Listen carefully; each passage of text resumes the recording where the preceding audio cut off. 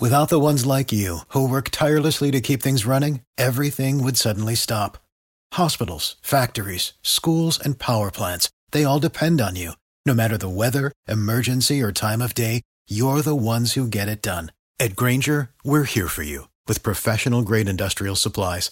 Count on real-time product availability and fast delivery. Call, clickgrainger.com, or just stop by. Grainger, for the ones who get it done.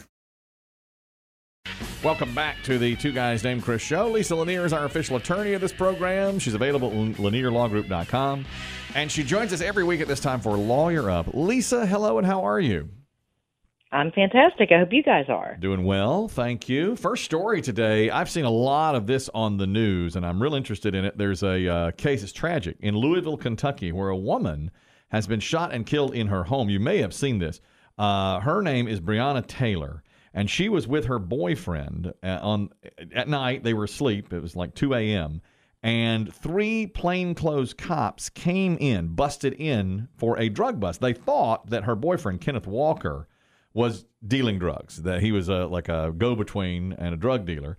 And so they went into the house. They say they announced their presence, police, and busted into the house. Now, the other 2, they woke up. This guy, Kenneth Walker, he survived. He says they thought they were being robbed. So Kenneth Walker grabbed his gun and fired into the dark. After that, the 3 police officers fired back and killed this woman. They shot her 8 times. She was an EMT worker, and they found no drugs in the house. But he was arrested and charged with assault and attempted murder on an officer. So the whole thing comes down to, did they do it properly and yell, police, police, police during a raid? Or, as he said, nobody said a word and we thought we were being robbed. Lisa, what's going to happen in this case? Do you know much more about it? Yeah, well, I don't think they yelled. And the reason is the warrant that they had to search the home was a no-knock warrant, which by definition is a surprise. You don't announce, you just bust in. And so I think that was the issue, is that I think the problem is that the suspect that they were really after, number one, was already in custody.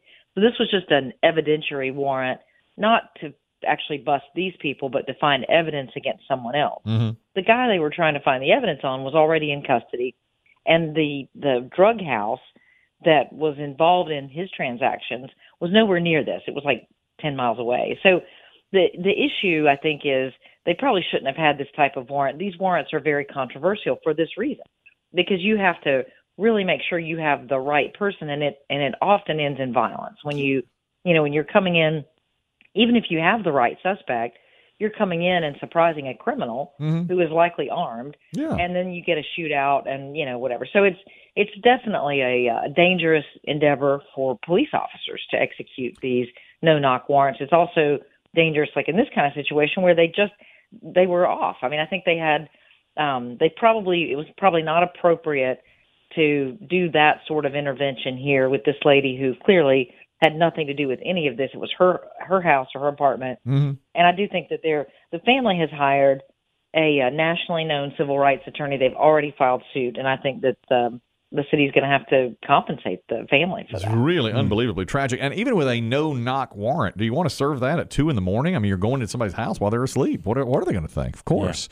They think you're robbing them. Man, that's crazy. And one of the cops got shot too, is that right? Yes. One of them got hit. That's right. And so that's why they fired. I mean, it should be reserved for just a really heinous criminal that you think you can't catch any other way and that you think is going to try to escape, but not a situation like this where they're not even after either one of these people. They're actually after some other guy that's already in custody. Terrible misjudgment, it seems like. This is the wrong time to ask, but if in a knock warrant, are you given your choice to knock, styles of knocking? And you is it like the... You can ring the bell. That was always my favorite. Right. Hello. Are you there? Hello? Police. I have a knock warrant. Got a lot of guns out here. I want the battering ram warrant. Battering ram, that may be the no-knock. Yeah. No-knock. Yeah, that's the no-knock. But then again, it does seem that... So I've seen enough Law and Order to know they do knock on at least when I've seen it. They suit up in their bulletproof vest, they knock, and then if nobody comes to the door, they'll knock it in. Is that a knock warrant? Yeah, I mean, if they're announcing themselves. They announce themselves, then they come on in. They're knocking. Yeah, I mean, and the key is, have officers at the back of the house, so if somebody tries to escape, you got them. I mean, that's right. So, Yeah, that's it. I hate this. This is a terrible story. I mean, it's really tragic. It's terrible. We have another story. This is more, I guess, lighthearted. A 40-year-old man, David Ostrom, he's from Kansas. And Lisa has been good enough to dig up a picture of this man. He is fighting custody battle with his wife, Bridget Ostrom, who is now living in Des Moines, Iowa. They are divorcing, and they're divorced. And he wants his children, and he's been so apparently frustrated by the battle back and forth that he's asked to have a Japanese sword battle. Whoever wins keeps the kids. It's a very Game of Thrones style, and he has asked if he could just possibly do that with some sort of sword. Would it be possible to settle it that way? That's gonna make him fare badly in court, don't you think, Lisa, when he asked for something like that? Yeah, this didn't go well for him. He made that motion back in January, and he's representing himself. Mm-hmm. And so he filed a motion with the court, literally asking the judge to allow this battle. Mm. And he sent a summons to his ex-wife, Bridget, and her attorney, asking them, to let this take place, to meet him. He offered that her attorney could substitute for her in the sword fight. And he said in the summons that he would rend their souls from their bodies. That's So, right. he was basically asking the court to allow him to kill her, with a sword. That's correct. And so it didn't go very well for him. So the judge responded with an order that he couldn't see his kids for a while, and that he had to undergo a psychiatric evaluation. Yes. But recently, that was back in January. Recently, he passed the psych eval. They said he just had adjustment disorder, that he was just having a hard time with the divorce and the custody battle, but that other than that, he was sane. So he's passed it. Does that mean he's going to get to see his kids? Yeah. He'll get to see his kids again, and so the custody battle will go on, but he's not doing himself any favors with this crazy stuff. Boy, I'd say not. Just, unbelievable. Yeah. Do you run into stuff like that from time to time in your law firm, Lisa?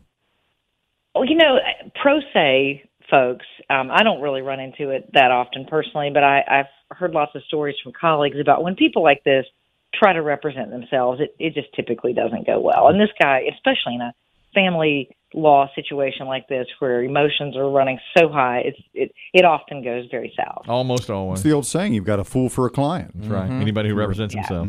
Hilton Hotels, speaking of kids here, is trying to keep, allegedly, some money that fifth-grade students from Pinewood Elementary School in Florida raised. They raised $17,000 selling candy and washing cars for a field trip to Washington, D.C. It was a week-long trip, and it was scheduled for March, long before coronavirus ever became a thing. They had paid for their 30 hotel rooms for 1 week. The hotel was charging them a cancellation fee. Once they canceled, the hotel charged them a cancellation fee of $20,612. They already had $17,931 prepaid, so they said, now you owe us another $2,800 and some dollars. And the school said, what do you mean? We're canceling. How can you charge us $20,000? The principal got involved last week, and Hilton refunded $7,000, but they're keeping $11,000, saying this is a fair split. At that point, noted rapper Kodak Black got involved. This is Kodak Black we're playing now.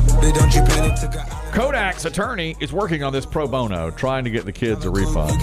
What is the deal there? Does Hilton have any kind of leverage to actually keep this money, Lisa, once they cancel their trip after coronavirus hits? Yeah, what a lot of people are finding is that the law is not really on the consumer's side. These hotels don't have to refund the money. If their cancellation policy was no refund, they can abide by that. But most hotels and other travel entities, airlines and stuff, are trying to work with people and either give money back or give people a credit to use at some future date. And Hilton actually says on their website that they're advertising that they're giving refunds now. But I think the situation here is probably a little more complicated, and the backstory is probably that these little Hilton Garden hotels, which this was, are usually franchised. And it's probably some kind of, more mom and pop owner of this hotel. And in these terrible times, a lot of these businesses can't even afford to refund money like this, because they're hemorrhaging money. And it may just be a situation, very tough situation, where the hotel may not even have the cash to refund this at this point, because they've tried to continue to do business, and who knows. But I don't think that, having this rapper's attorney involved is going to make any real difference. I mean, the hotel may, just because of all the bad publicity this has garnered, they may go ahead and refund the money, but they legally don't have to. Boy, here I was all on the side of the kids. I thought, how can you keep those kids' money? But then you hear the hotel, it's a mom and pop, they need the money, and their policy is not to give it back. My first thought was what Lisa said is, do they even have the money to give back? Man. My first thought was, why Kodak Black? Yeah, that was really. Because apparently he grew up in that area. Correct. All That's right. correct. DC, yeah. So they got him in, and his attorney is doing this, free of charge, trying to get their money It back. is misleading for the consumer, though, when you go to a hotel and it's got Hilton, Marriott, whatever written on the side of it. You think you're dealing with a big company. with a head company, with a corporate, Yeah. and not you don't even consider that. I didn't know that until right now. I didn't know it could Oh, be. yeah. Oh, They yeah, can be they're franchised like now. anything. Now, I had no idea. most of the ones you stay in smaller communities are franchised. No kidding. That's interesting to me. I've learned something there then. This is about coronavirus as well. A U.S. judge has ruled on Monday. Wanted to see if you were surprised by this, Lisa, that strip clubs cannot be blocked from obtaining emergency federal loans during the coronavirus pandemic, declaring invalid a rule barring a big range of businesses from obtaining those loans. So this will go forward, I assume, but it's a big win for the strip club industry, isn't it? It is, yeah. A federal judge said that these disfavored businesses can't be blocked from receiving these loans, and I think that's right. I mean, I think if you're going to have a federal program, you can't, especially these were constitutional grounds because the strip clubs in particular have a speech element about them that is often protected, and so you can't dispense the money in a way that violates the Constitution. Other businesses that are jumping on this too include like the payday loan companies or the title loan companies, and some of those folks will be getting some funds too, probably. We don't know yet if the government's going to appeal or the SBA will appeal, but I think it's the right thing. I think they should allow these businesses to get the money too. Exactly. If it's a legal business, and it has to be shut Absolutely. down. We the people. In order for the perfect you did. Put your hands together for Constitution. That's what they should do. As soon as they Absolutely. come back, that's what the stripper's name should be. Well, a lot of them are doing, I don't know if you've seen the videos, a lot of them are doing drive-through Are they doing strip that? shows in the parking lot. Oh, I didn't know Yeah, that. they got the dancers are out on poles. Now they're essentially wearing swimsuits. Right. Isn't But it like a still. tent? You go through a tent or something? I didn't see tent. It's just It right might out there be in the it might be behind the building. Kelly, that's perfect for you. You can go park in a parking spot and do like you do inside. Oh, yeah. Just look- leer over. Just leer. Lisa. I don't know if you heard how he said really, but it was like, really? In a parking lot? Really? Never paid for a lap dance in his life. Lisa, these guys, kid me because I feel like this is the right financial move to make. What I do is sit next to somebody who's getting a lap dance and just look over. You know what I mean? I'm not at the table. She is Just attractive. leer, just side eye, all right? Just side eye. Yeah. It's a literal side eye. Yeah, you just look. I got a crick in my neck one night. It was Yeah. bad because one guy just kept getting them left and right. If you pay them, they'll rub it out. Yeah, they. The crick. I've heard that. I didn't know they actually did it. Or you got to go to the champagne room. For something like that, of course. Last story, Lisa. This is Lawyer Up. Vanessa Bryant, the widow of Kobe Bryant, has already sued the helicopter company, for, of course, what she thought were unsafe practices when they took off there. And now she is suing some of the deputies that were on the scene for taking graphic pictures of the crash site and sharing them amongst themselves. And they're talking about, I don't believe they got out online or anything like that. They just sent pictures back and forth, texting to their friends and their colleagues. Do you think she will wind up winning this lawsuit and maybe have some laws changed about this, Lisa? What are your thoughts? Yeah, I think she will. Apparently, the sheriff's department has already admitted that these 8 officers that were involved in this took these photos for private reasons, that there was no investigative purpose. That's what the sheriff's department said, because they issued sort of a reprimand, I think, internally, and they required that they delete all the photos. But Vanessa Bryant is saying that these photos have already made it out because they sent them out, like you said, to friends and whatever, and that they've already made it out to the internet. They and have. She figures Yeah. that's what she alleges, and Yeah. she says that it's only a matter of time before her other daughters or she may stumble upon these on the internet somewhere and be horrified at what she would see. So I do think she'll prevail, and you actually see these cases, and they usually end up settling.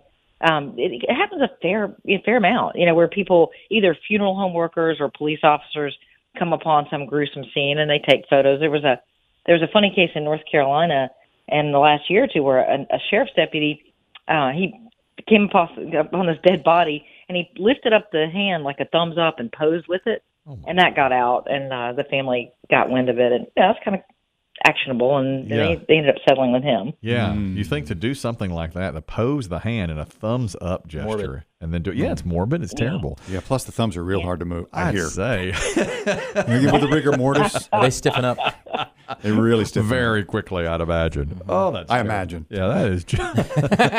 Don't ask them. Some have accused Christim of being a serial killer. I don't know. Some say he's got bodies in his crawl space right now. We're not saying anything. There you are, Lisa Lanier. She's weighed in yet again on several legal stories. If you need her, now you can go to lanierlawgroup.com. If you've got any kind of legal trouble or advice, you can go there, or hireaheavyweight.com. Always good to talk to you, Lisa. Thank you very much. Have a great weekend. You too. Stay healthy. There she goes, Lisa Lanier, our official attorney of this program.